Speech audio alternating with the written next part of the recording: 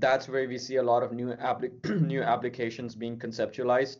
Some of those applications absolutely need new materials. That's where, we come in, where we say that we can optimize a certain alloy according to what's required by that certain application or that product.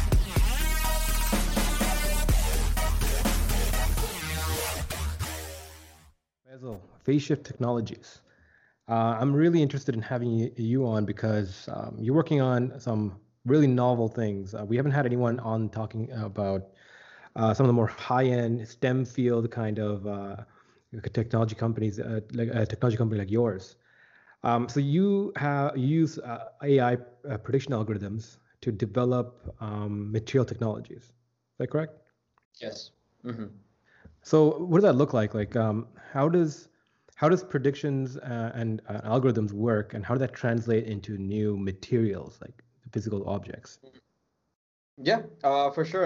Well, I'm excited here to be as well. I'm always looking for opportunities to talk about my company, so this is this is a great opportunity for me as well. So as you asked, how can we use AI to sort of discover better materials? So I think before I answer that questions, I'll give you a short introduction of what phase shift is about, and that will hopefully lead into the answer that I want to give you. So phase shift essentially develops advanced alloys. So alloys, as many of your viewers might know, are a combination of a bunch of metals or metalloids.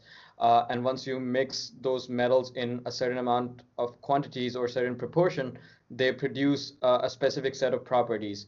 An example of which could be stainless steel, right? So regular steel is just iron and carbon because carbon prevents rusting. But once you add chromium to it, it becomes stainless, it becomes shiny. Hmm. So just like that, you could mix a bunch of different metals in different proportions and you would get different set of properties. But the analogy I like to make here is cooking, right?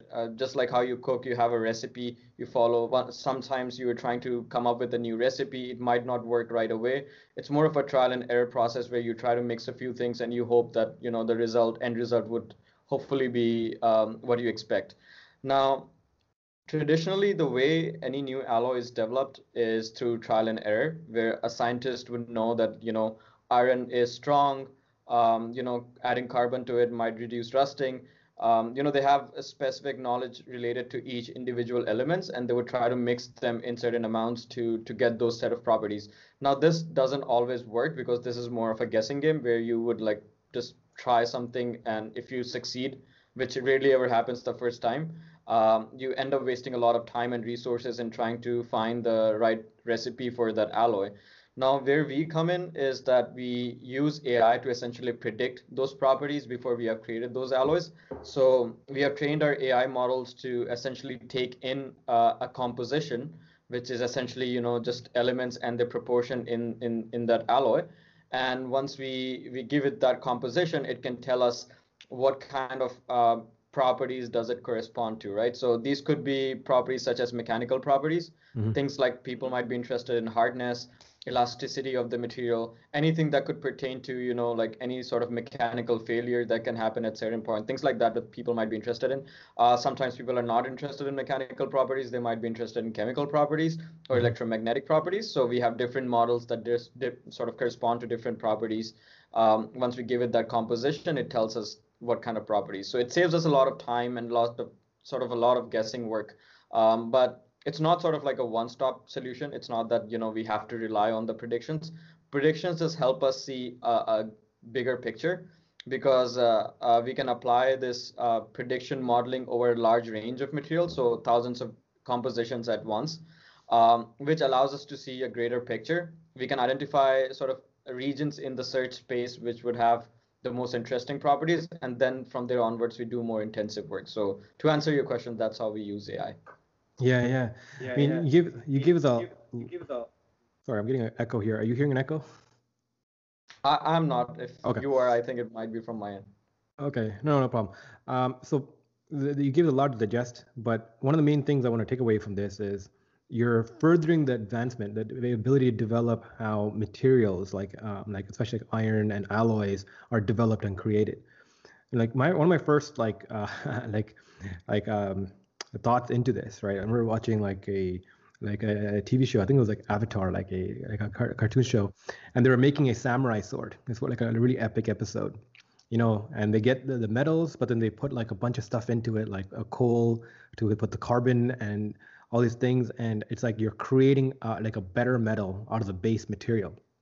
And that, like, I remember thinking when I was younger, it's like oh, that's how things are made, right?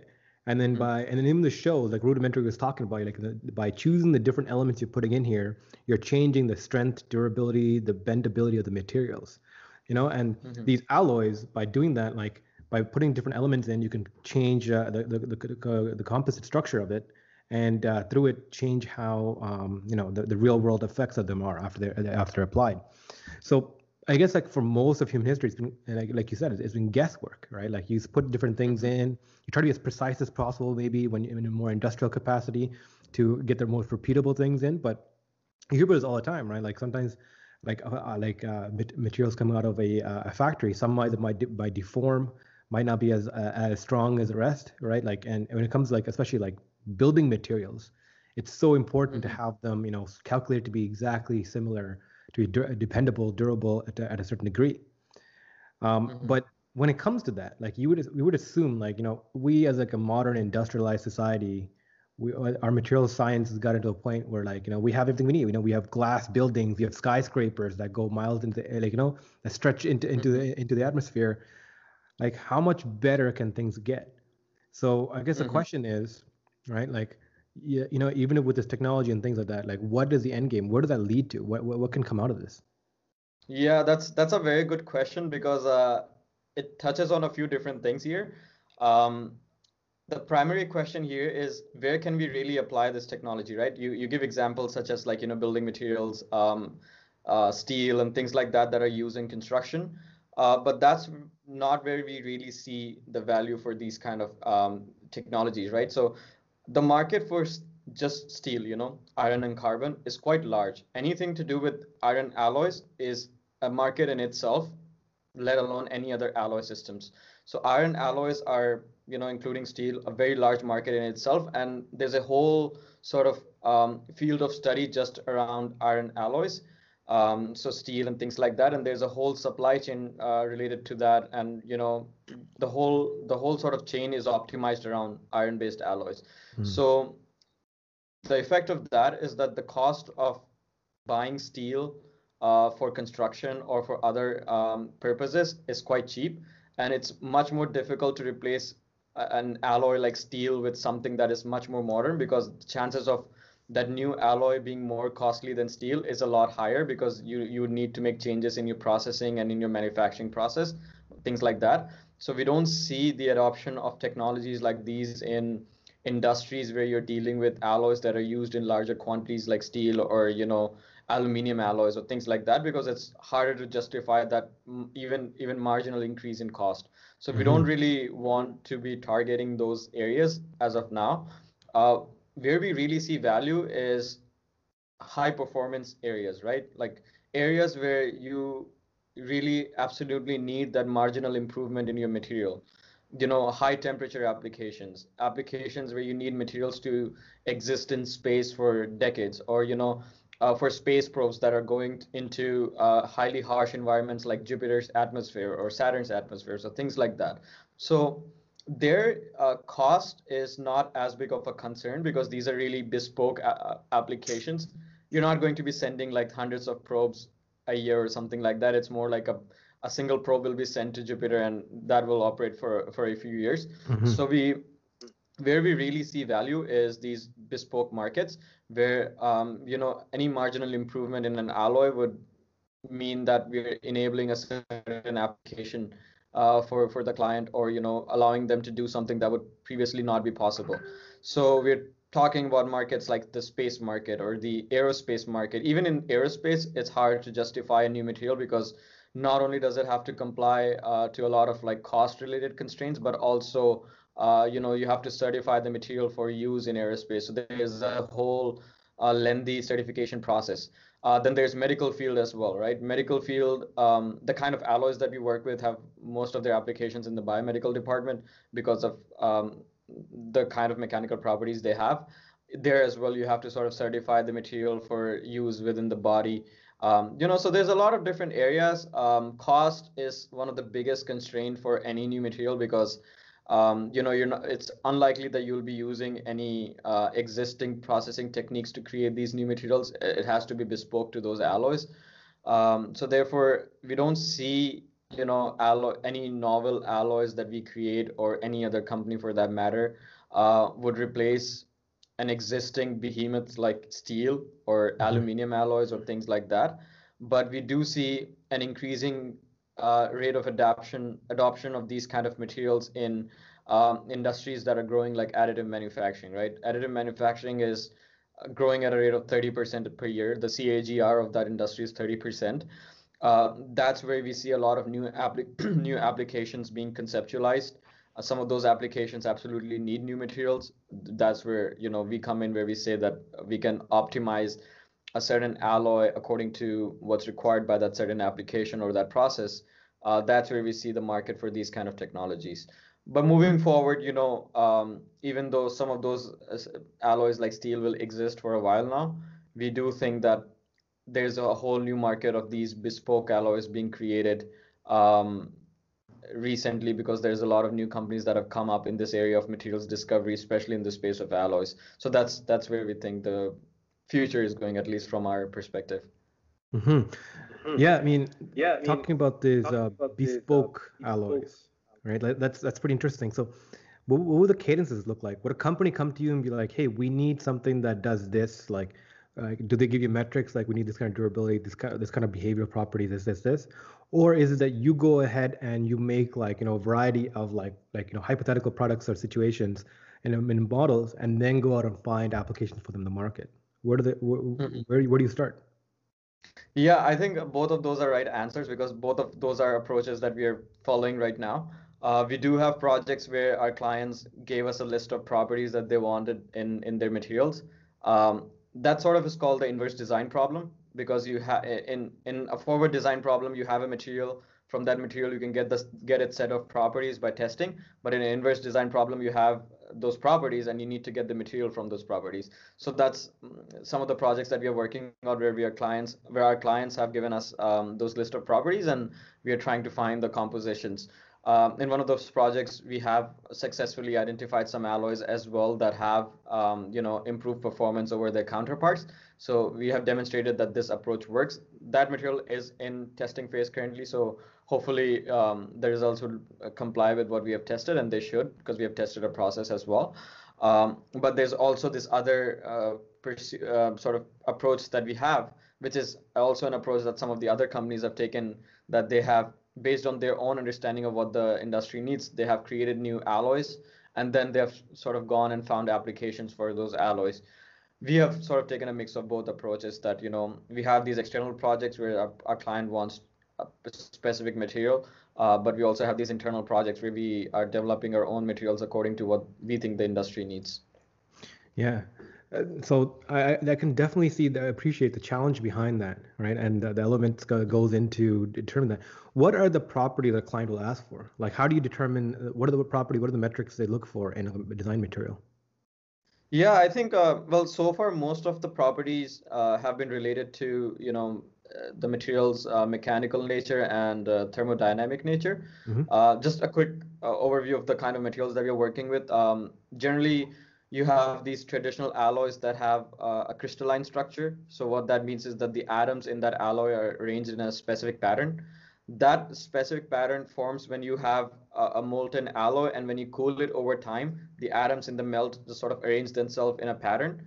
Um, that pattern essentially determines how strong that material would be, and how would it behave under, like, extreme stress and things like that. So as you might have seen, like when they create swords in Japanese culture, they heat the sword, they cool it in water, they beat it.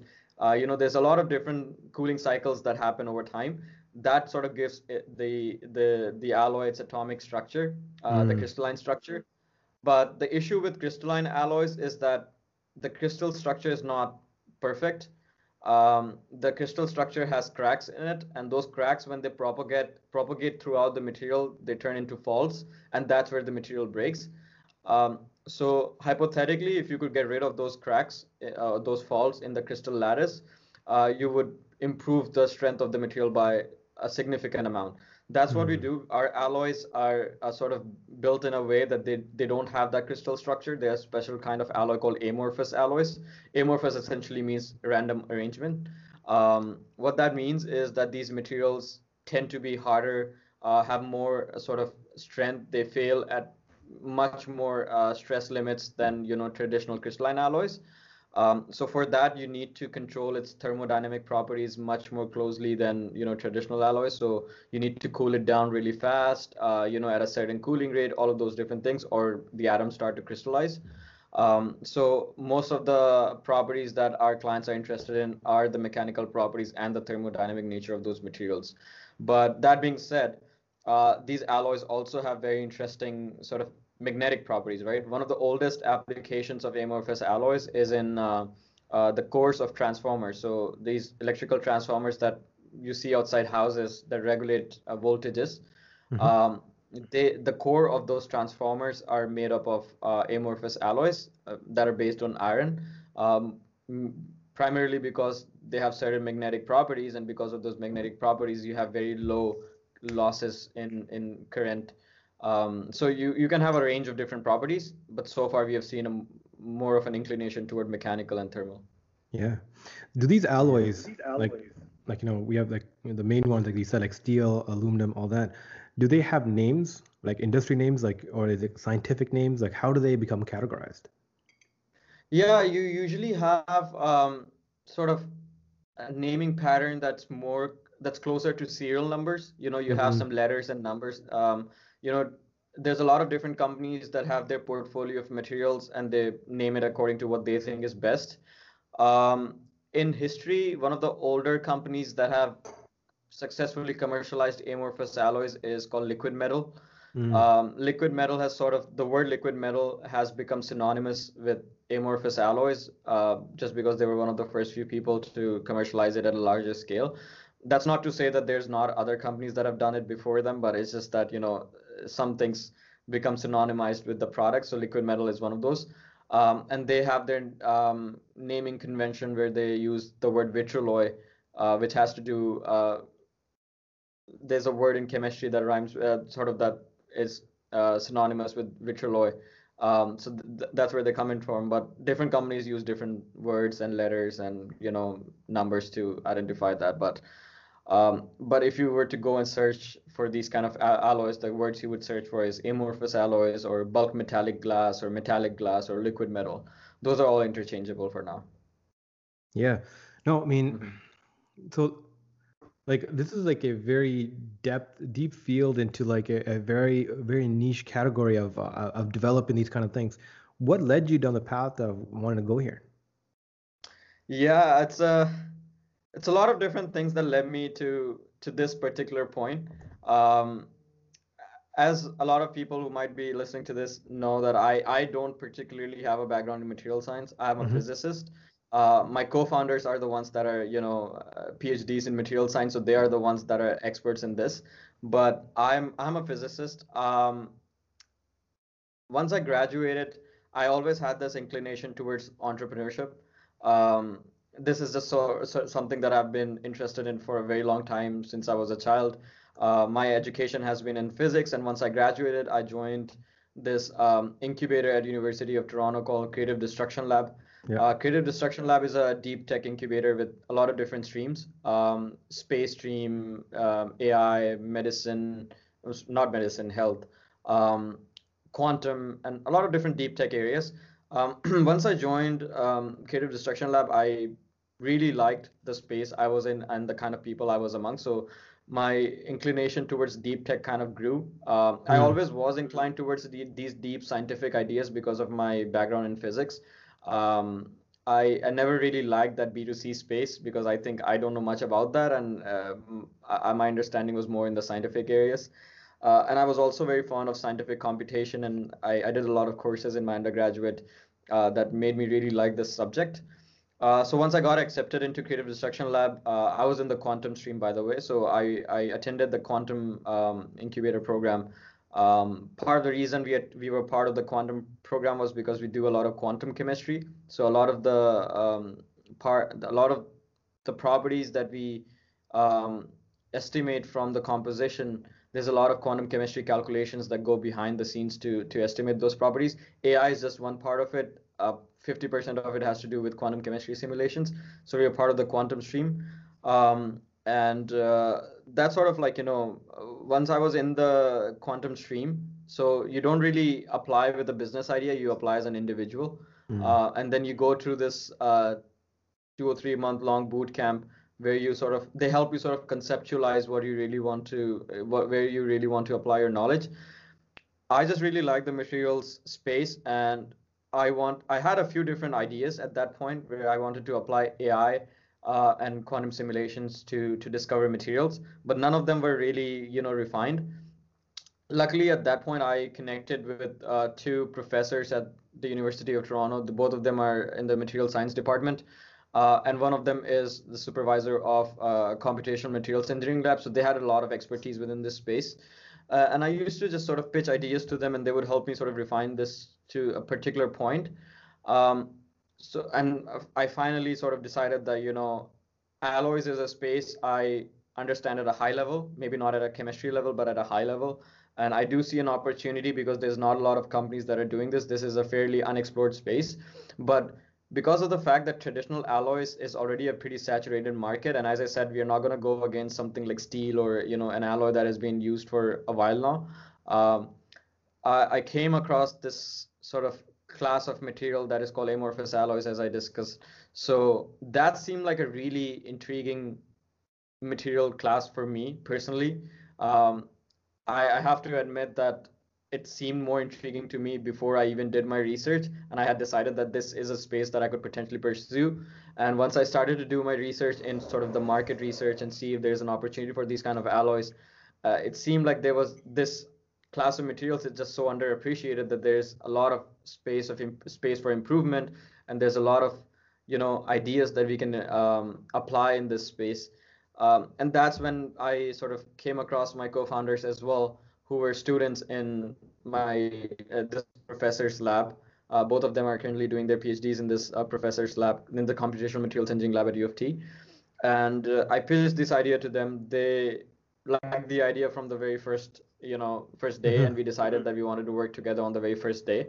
All three of us are Indian, so that helped too, because there was this ethnic I guess similarity, and we could really like talk about certain things the way we wanted to. So yeah, I came across this, and then we decided we want to pursue this. And since we were already part of Creative Destruction Lab, we had the sort of the support and the mentorship that was needed to start a company. This was my first time. Obviously, I don't really have a prior experience in entrepreneurship. I had worked with some startups before, but that was just more in a very limited capacity. This was the first time I was leading something, so I needed a lot of mentorship and a lot of advice from people who had that experience. So CDL at that point provided that.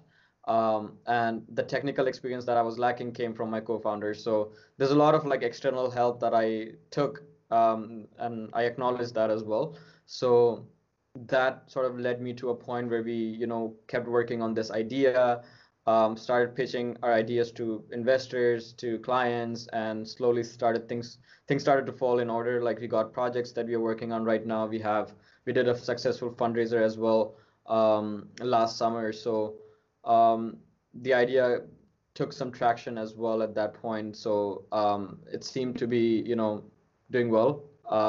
And it was more of a learning experience for us for the first time, but I'm glad that the learning experience was more so positive than, trial and error or something like that. Definitely. That's definitely an interesting journey, because most people who are into physics, they pursue like a PhD. They try to they will go the professor stream and research stream, or they try to get hired by like Google or Intel and going into like those deep core research there in material science.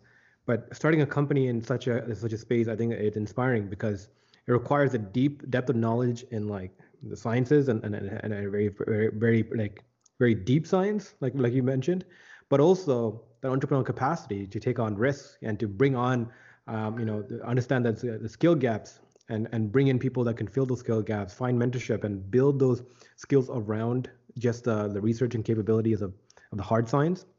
So kudos on you. That's great. Thank you. I want to talk about, well, actually, I want to touch on one thing. So do you have a niche that you're going towards? I mean, I know like superconductor research, like materials for superconductor research is always been like one of the holy grails of material science. And you talk about space being like a space industry is popping up. I think 1/3 of the world's space startups are actually in India, right? Mm-hmm. And there's a huge boom right now in India in preparing for like micro robots and micro satellites and all these technologies coming up. Where do you see your lens of focus going in, moving towards, or are you seeing in general? Yeah, it's a good question because this is something that we have discussed with a lot of people that we have fundraised from or pitched our company to, and we always get some mixed responses from people depending on what kind of background they have.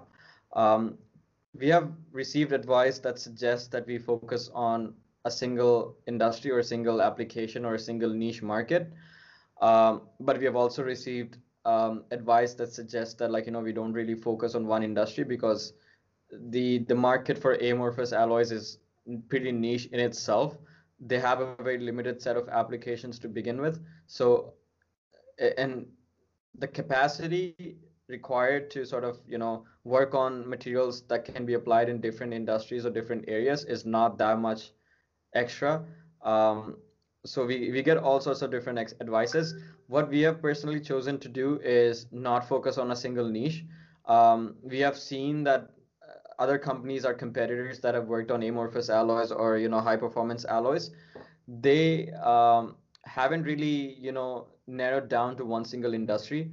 They have a range of materials that they have produced or discovered or sell currently, and all of those materials sort of have applications in different industries. They have biomedical applications, they have applications in space. Um, it's entirely possible that if you come up with a single material, it would find applications in different industries. It's unlikely that it would only be applied in one single industry. So we haven't really focused on one single industry because of that fact. That being said, one single biggest focus for us is additive manufacturing, so metal 3D printing. That's where we see the strongest pull for newer materials. So naturally, we are inclined to go towards that. And recently, there's also been a lot of studies that have been published, a lot of research that have come out, and they've demonstrated that for example, parts made out of amorphous alloys as compared to parts made out of traditional alloys, even nickel superalloys or titanium alloys, amorphous alloys tend to outperform those alloys, and a lot of those parts were created using 3D printing. So there's a lot of like synergy between additive manufacturing and amorphous alloys. Part of the problem with amorphous alloys traditionally has been that they require high cooling rate. So because of that, you cannot create really large objects because they would have to dissipate heat really fast, and large objects do not do that efficiently. So you could only create really thin rods or sheets of these alloys, but not really bulky objects.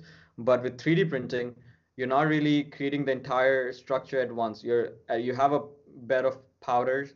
You're only melting a very small subsection of the entire material, and it cools down sufficiently fast enough to inhibit any crystallization. So additive manufacturing in itself is unlocking a lot of applications using amorphous alloys. So they go hand in hand with this, which is why we are very much focused on amorphous additive manufacturing. And additive manufacturing in itself is not focused on a single industry. It has applications in many different industries. So that also sort of supports our argument that we don't want to focus on a single industry. But yeah, some of the applications you listed as such as microsatellites, that is one of the applications that we want to pursue in future using additive manufacturing.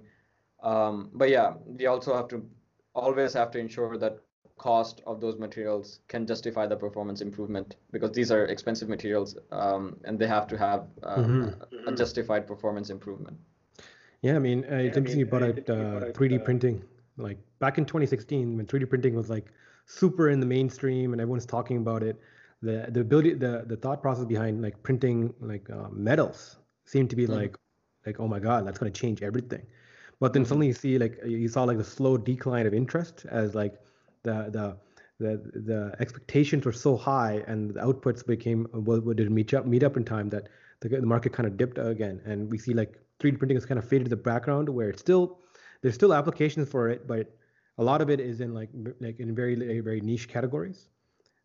Where can what is the state of 3D printing metals, and where's that going towards right now? Yeah, challenges with metal 3D printing are a lot harder to solve than challenges associated with 3D printing plastics. As you know, plastics, once you heat them, they become soft, and you could just extrude them through a nozzle and create structures, and they're a lot faster as well. With alloys, there's a whole other set of challenges because, as I mentioned earlier, the crystalline structure of the alloy or the atomic arrangement of the alloy depends on the cooling cycles that it goes through, the cooling rate it undergoes.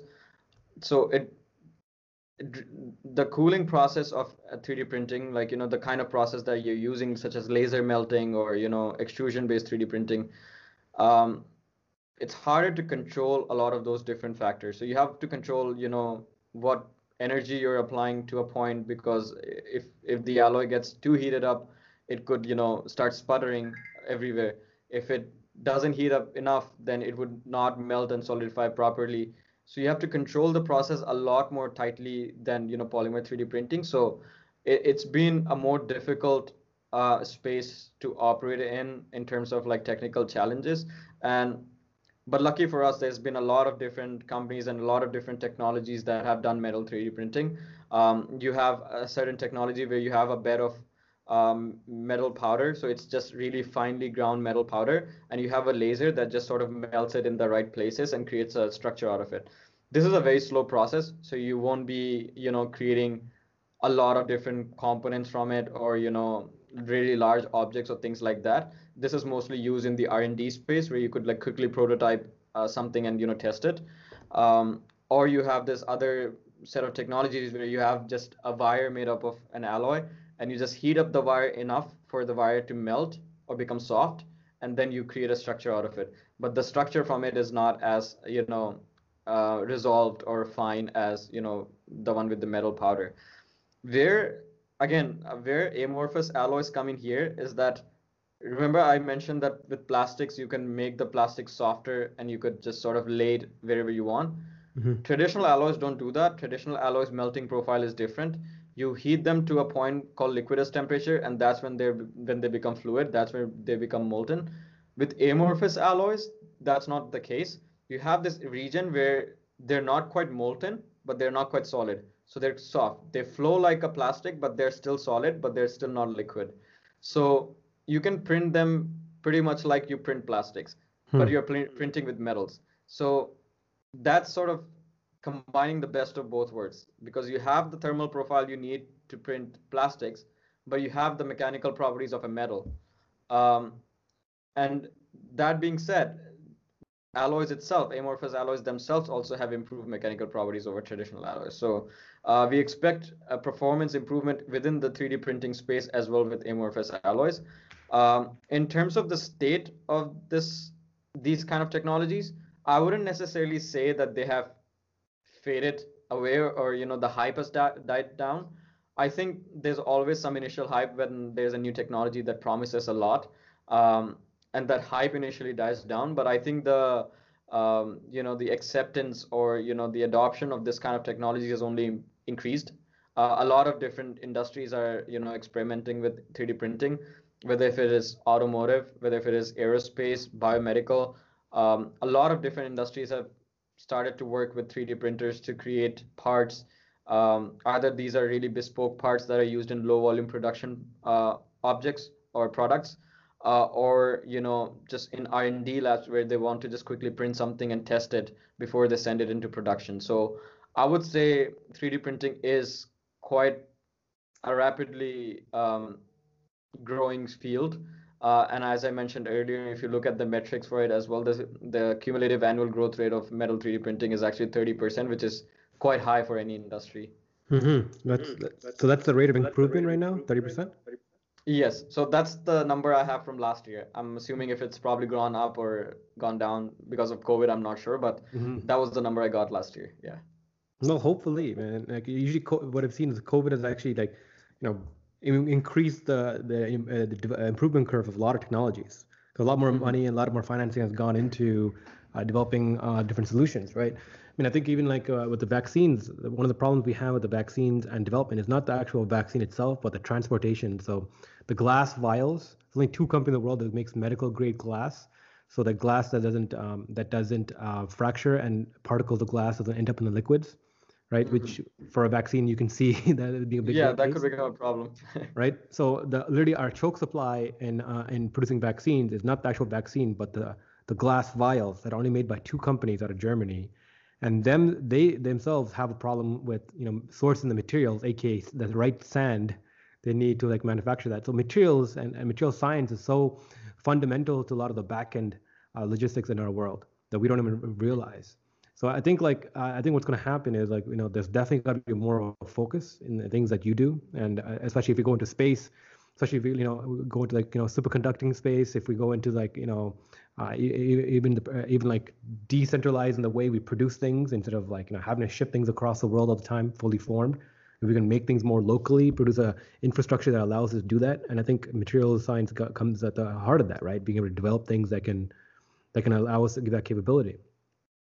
Now, one thing I Hmm. want to do is take the conversation a little back, like into history. I'm not sure if you're a history buff yourself, but have you ever heard the term of wood steel or Damascus steel?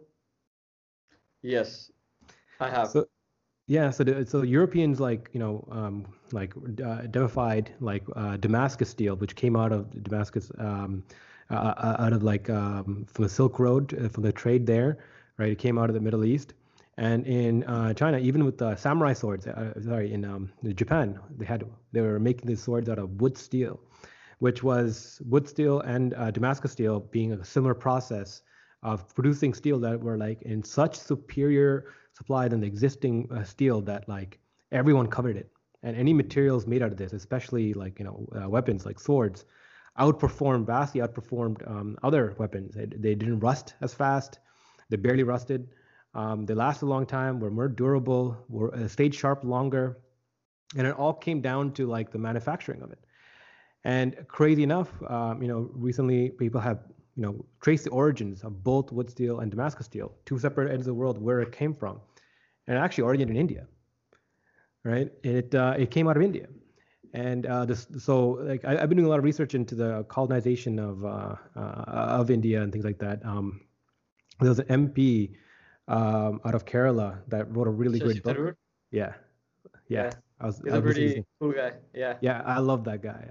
There was a period where I just like digested all his content online and all this because he systematically broke down like there's this world kind of belief that Europeans made India better, that colonization has improved life for India, whereas he brought up the evidence and showed us the exact opposite. And prior to the European colonization, like India existed as like a fallen civilization where it's like manufacturing happened, but people don't know why it happened. Like the science behind it was lost, and people just inherited these skills from like past generations, and they're doing things without knowing how and the supply chain was just there naturally.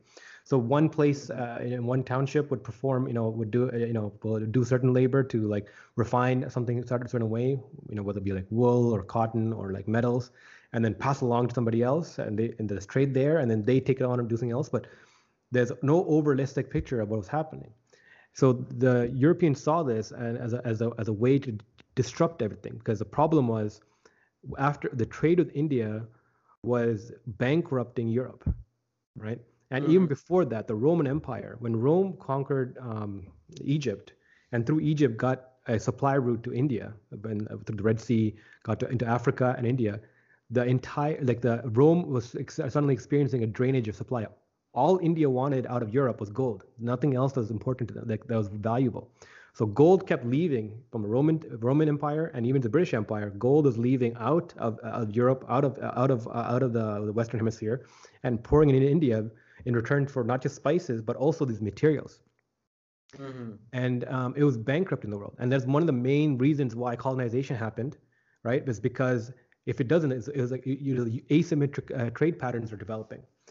And one of the things that was heartbreakingly done was rather when colonization happened, it didn't happen by governments; it happened by corporations, right? East India Mm. Trading Company, the Yeah. Dutch East India Trading Company, right? And these corporations realized, rather than absorbing the knowledge of the locals, right, and into them, like what it was doing was it was by buying superior products in India and sending it back home, it was disrupting the suppliers back home. And the native populations in their home countries were protesting this as a government, and that could potentially end up them losing their license to operate their trade networks, right? Mm-hmm. So rather than learn the stuff, they purposely disrupted it.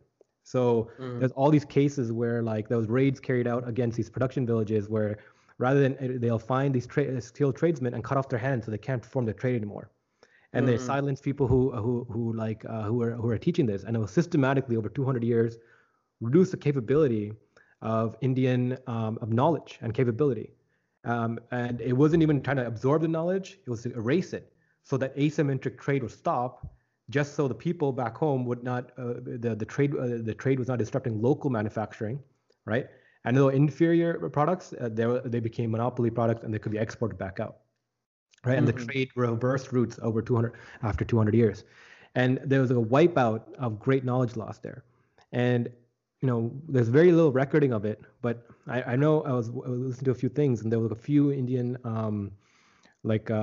professors talking about this. There are Mm-hmm. structures in India that still is documented from British India to now. I think there's in Chennai it's like a steel pillar, and Yeah. documentation, like it's shown that 500 years it's been standing there. It's made out of steel. No one has Mm-hmm. treated it or taken care of it, like no It's extra still not treatments on it, rusting. but it hasn't rusted, Yeah. Yeah. right? I think And there's one like that in Delhi as well, either in Delhi or in Agra, but I've seen one myself. It's either made of steel or bronze or something like that, and it's still, if you look at it, there's no rust or any sort of like oxidation. yeah, like the Statue of Liberty, the Eiffel Tower, if left without consistent treatment from human intervention, if you leave it for like 60 years, it would erode Mm-hmm. away, right? Mm-hmm. It's Like already green. It's not supposed to be green because it's made up of copper. exactly, right? And now and there's these structures in India, 500 years now, 300 years, documented proof. It's been standing there and it hasn't rusted. There has been swords been dug out of the ground, made out of this kind of process, and they haven't rusted, right? And it's like there's this lost kind of science behind things. And one of the interesting things about history, and as I've been learning and diving into it, we think of history as linear, right? We progressively just get better as a society, but it actually is ups and curves. And if you took a Mm. long look in history, it's actually, yeah, we're going up, but if you go back down enough, like it was like an inflection curve. There's a point where we have had knowledge and knowledges that were higher than what we could have now. Like a breakthrough, basically. Mm-hmm. Like Mm-hmm. we were those the ancient civilizations were using technologies that we don't have right now, right? And we live among that, especially in a place as old as India. Yeah, and you go to we look at like Egypt and the pyramids and all that stuff like as like, well, we can't create this now, like like the granite structures built in the pyramids, we don't have the capability to build the pyramids ourselves, even within the 600-year span it took to build that. We don't have that capability to do that. So it's like, at what point are we discovering new things, or are we rediscovering old things that we have lost? Mm-hmm.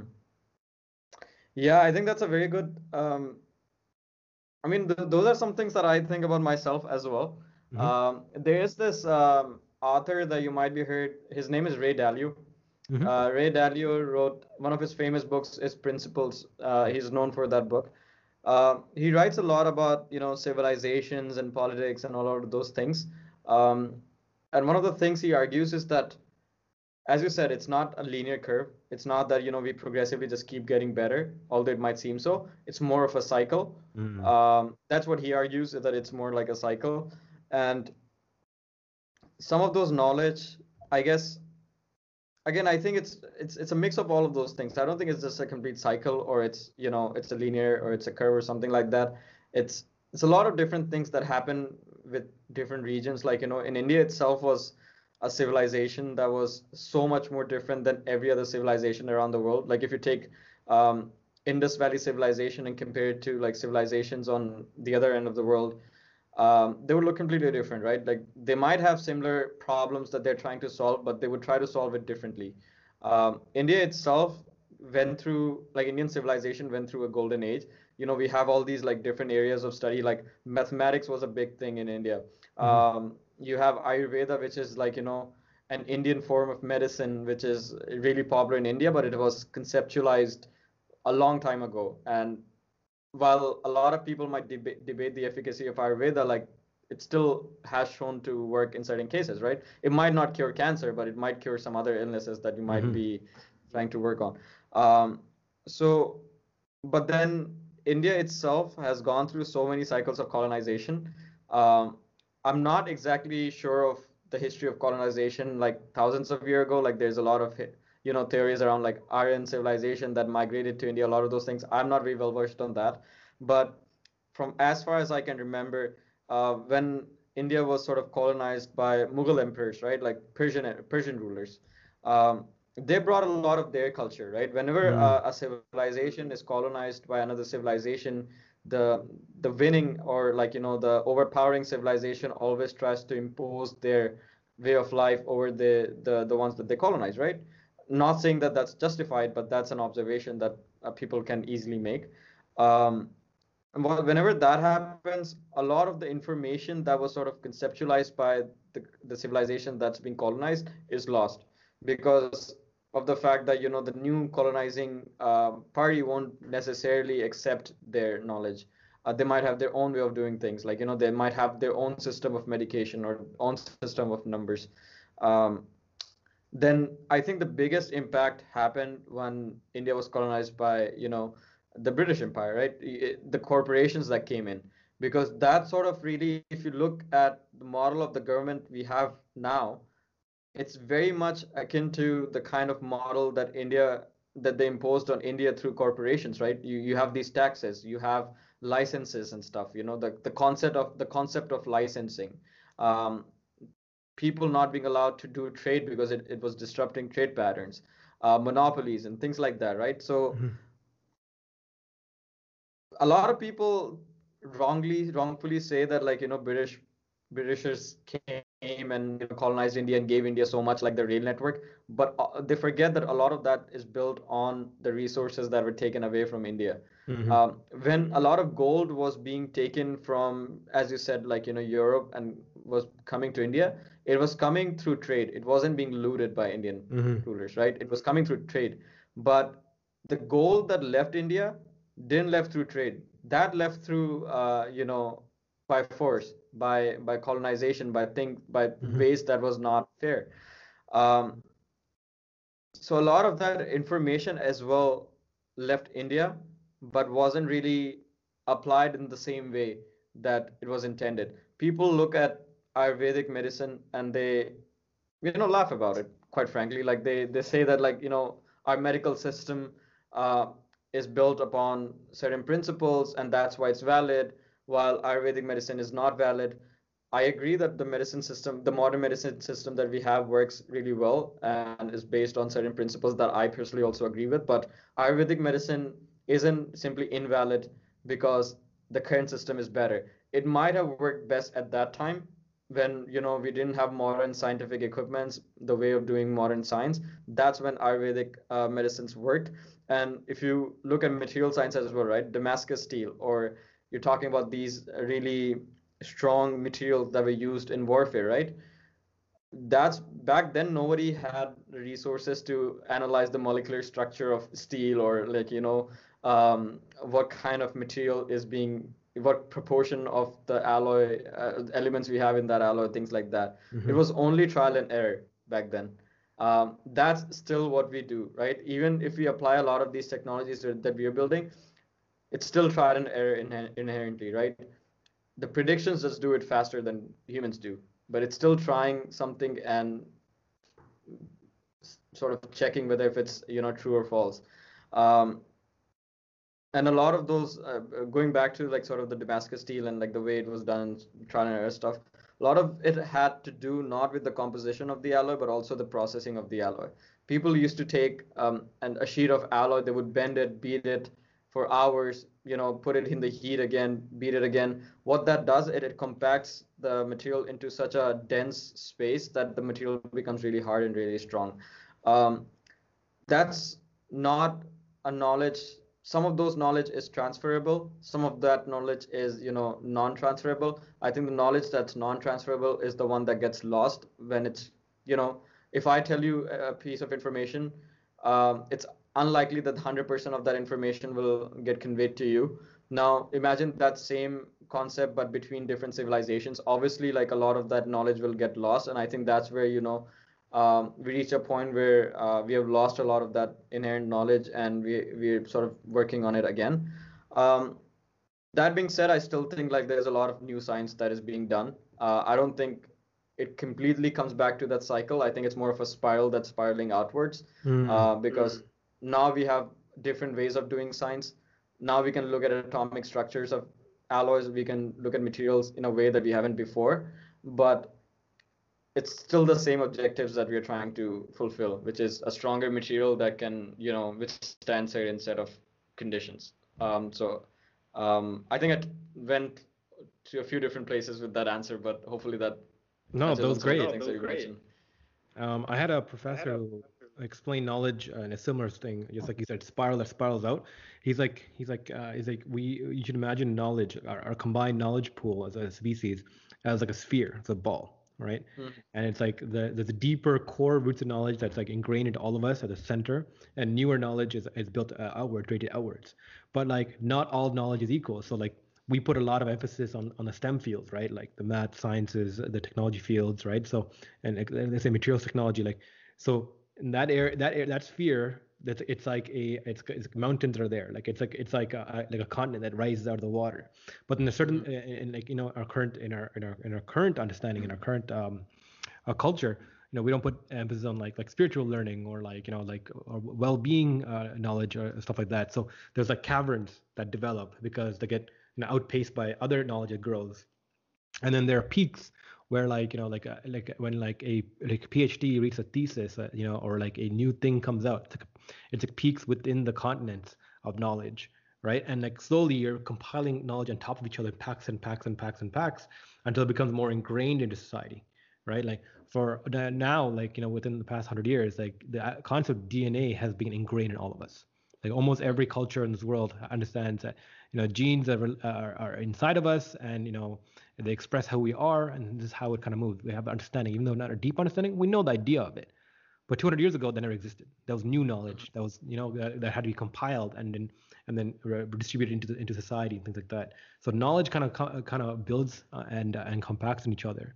And what I'm interested in is like, how do we spread knowledge better, right? How do we get the right ideas out? Like, think about that as an entrepreneur yourself, right?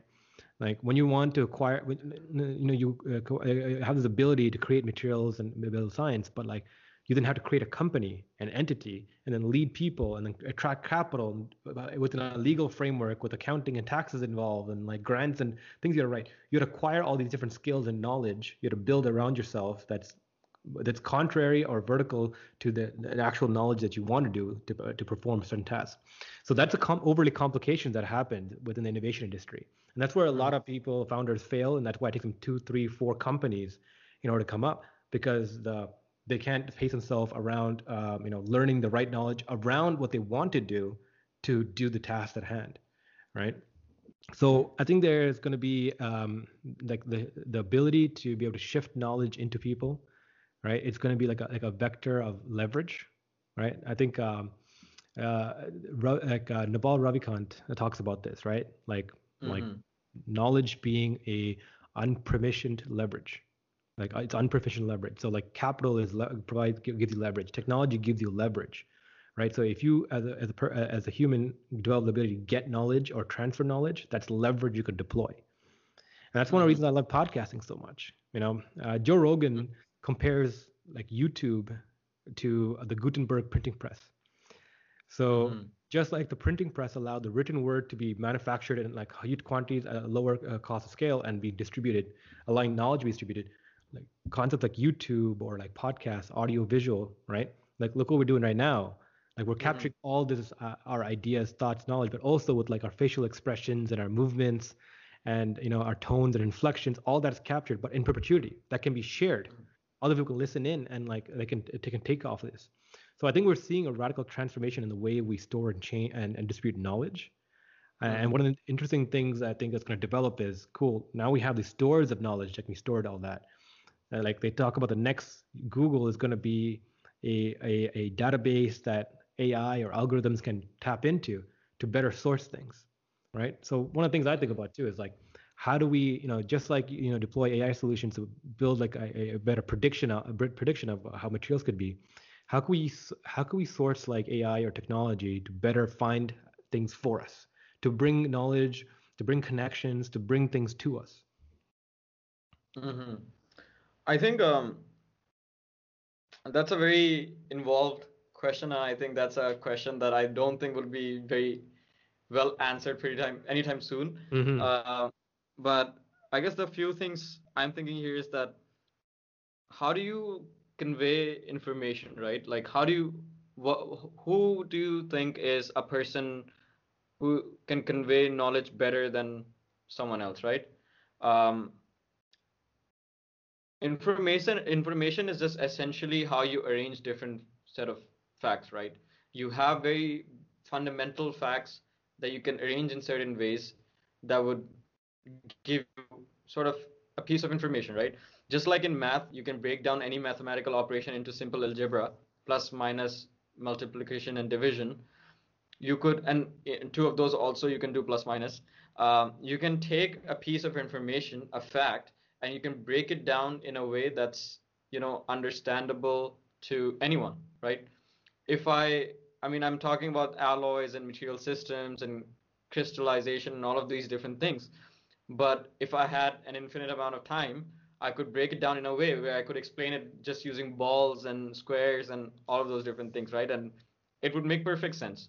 Mm-hmm. It's just the constraint of time that allows us to abstract that knowledge in a way that only a particular set of people can understand that, because you're using all of these different terms, these abstractions that not everyone will understand. Mm-hmm.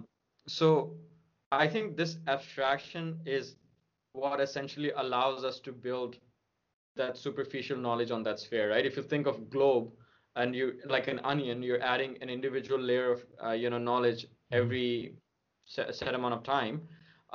If we don't use that abstraction, we won't be able to build that knowledge on the surface, because then you're considering all the knowledge that's under it to explain that just a little bit. So we need that abstraction first, and then like, how do we find the right knowledge, right? Like you're talking about like YouTube and all of these different things that sort of serve as an archive of knowledge, right? It's just essentially a huge library on internet of videos. Uh, Entities like Google are essentially doing that, right? They're building an archive of information, and as you may know, information is one of the most valuable resources in today's time, even more so than oil, I would argue. Um, so information is a very heavy, or like very expensive commodity at this time. So how do we sort of find the right piece of information, or like convey the right piece of information in this pool of information that we have? Mm-hmm. I think that's difficult, because having all of that information, while it's great for humanity, it also sort of crowds the space, right? If you're trying to find a piece of information, it's unlikely that you will find that exact piece of information that you're looking for, but you always find supporting facts or information around it in that such space. Um, Now, where sort of this interesting way of thinking comes is that you don't look for that explanation. You have your own explanation that you justify using a set of facts, right? You have this model of hypothesizing something, creating a model, and then testing that hypothesis or that model, right? That's something that we do in astrophysics. So I one of my majors in undergrad was astrophysics as well, and you don't really go and test a lot of different things in space, right? You just look at observations and you make models and you try to justify those observations based on those models. Sometimes those models work for a long time, sometimes they don't. Mm-hmm. That happens with physics as well. Newtonian physics worked for the longest time. Then we had quantum physics that explained a lot of things that Newtonian didn't. Some things work at different times, some things don't. Um, so to find the right knowledge or piece of information that you're looking for, I think it's important to conceptualize the question that you want to ask. I think it's very important to know what you're asking first. And once you have the right question in mind, you can very easily create a model of to sort of, test that question or find the right piece of information. And then you can sort of go and search for supporting facts that justify your hypotheses. That's one way to find information in this very crowded space, especially internet. When you talk about internet, you have pretty much everything you want on internet. I don't think I had a question ever in my mind that I went on internet for and I didn't find an answer. Hmm. There's always something, but it's never a perfect hit. It's always sort of supporting facts. So even subconsciously, we are always trying to create these hypotheses and testing them on internet because it's unlikely we would ever find that exact same question. Yeah. Um, but that sort of like again touches on some of the things that you mentioned. I think it's hard to answer what you asked because it's a very abstracted question in the first place. Yeah, yeah. And It it's wasn't so more of much a as a philosophical question. yeah, it wasn't so Yeah. much as a question as like a ask, right? Like a philosophical Yeah, ask. yeah, it's more philosophical, yeah. Yeah, but I mean, going back to that, like I think Ray Kurzweil, the founder of Singularity University, he talked about this, right? Like AI fully realized will Hmm. allow us to test and deploy things at the speed of thought. So we have an idea and work with an AI to like deploy it. Whether it be an abstraction, like like as a prediction, or like even like get things made right away, right? And there's obvious power in it. But what does that mean for your field? As technology gets better and computing gets better, I know you doubled in quantum computing with your with what you're doing, right? As computing gets better, as power gets better, as its algorithms get better, what does it allow you to do in your field? Yeah, I think there's two things there. As computation itself gets better, the power to process data, and that's what essentially we're looking for in quantum computing as well, because the kind of uh, improvement that we're expecting with quantum computing is just unimaginable with classical computation. Like you could have a single quantum computer with 40 or 50 logical qubits that are, we're assuming that these are perfect qubits that have no error in them, or like they work ideally as we expect them to. They could have the computation resource of, uh, I guess, all the supercomputers combined on this globe. That's maybe more than that. So Mm-hmm. it's unimaginable what you're looking for in this. So you can process the amount of data that we have all over the globe and like come up with predictions, or try to make estimations, or try to do whatever you want to do with that data, in a way that it was never possible with classical computation. Things that would take decades to compute could be computed in a matter of minutes with quantum computing. So the future for data processing is quite bright, um, and that enables a lot of very exciting things, especially in the field of AI where you have a lot of data processing. You could process data in a way, or create really complex models that would take a very long time to train and make highly accurate predictions, right? Mm-hmm. One of the problems with AI is not the amount of data that we process, but how do we make AI as general as possible, right? Human mind is the most generalizable AI that there is, right? We can do so many different kinds of things. AI is just more specialized in one thing. So what we see is that AI will sort of become like what cyborgs are. Cyborgs essentially aid your human body to do, really unimaginable things. Mm-hmm. So with AI, what you can do is you can, they will aid you to do certain things that your natural human mind cannot do very well, right? Mm-hmm. Um, Obviously, you cannot just look at a set of atoms and predict its properties, right? But AI can. Mm-hmm. You can do certain things with AI that human body can't, but we don't see that as a threat to what human beings can do right now. Human beings Mm-hmm. are the one that are creating the AI, right? So Mm-hmm. what AI will do is help us unlock certain areas or certain applications or certain processes that humans were just not capable of doing. It will just sort of act as a helping hand, in terms of like, in different areas, whether if it is discovering better materials, natural language processing, identifying objects from images.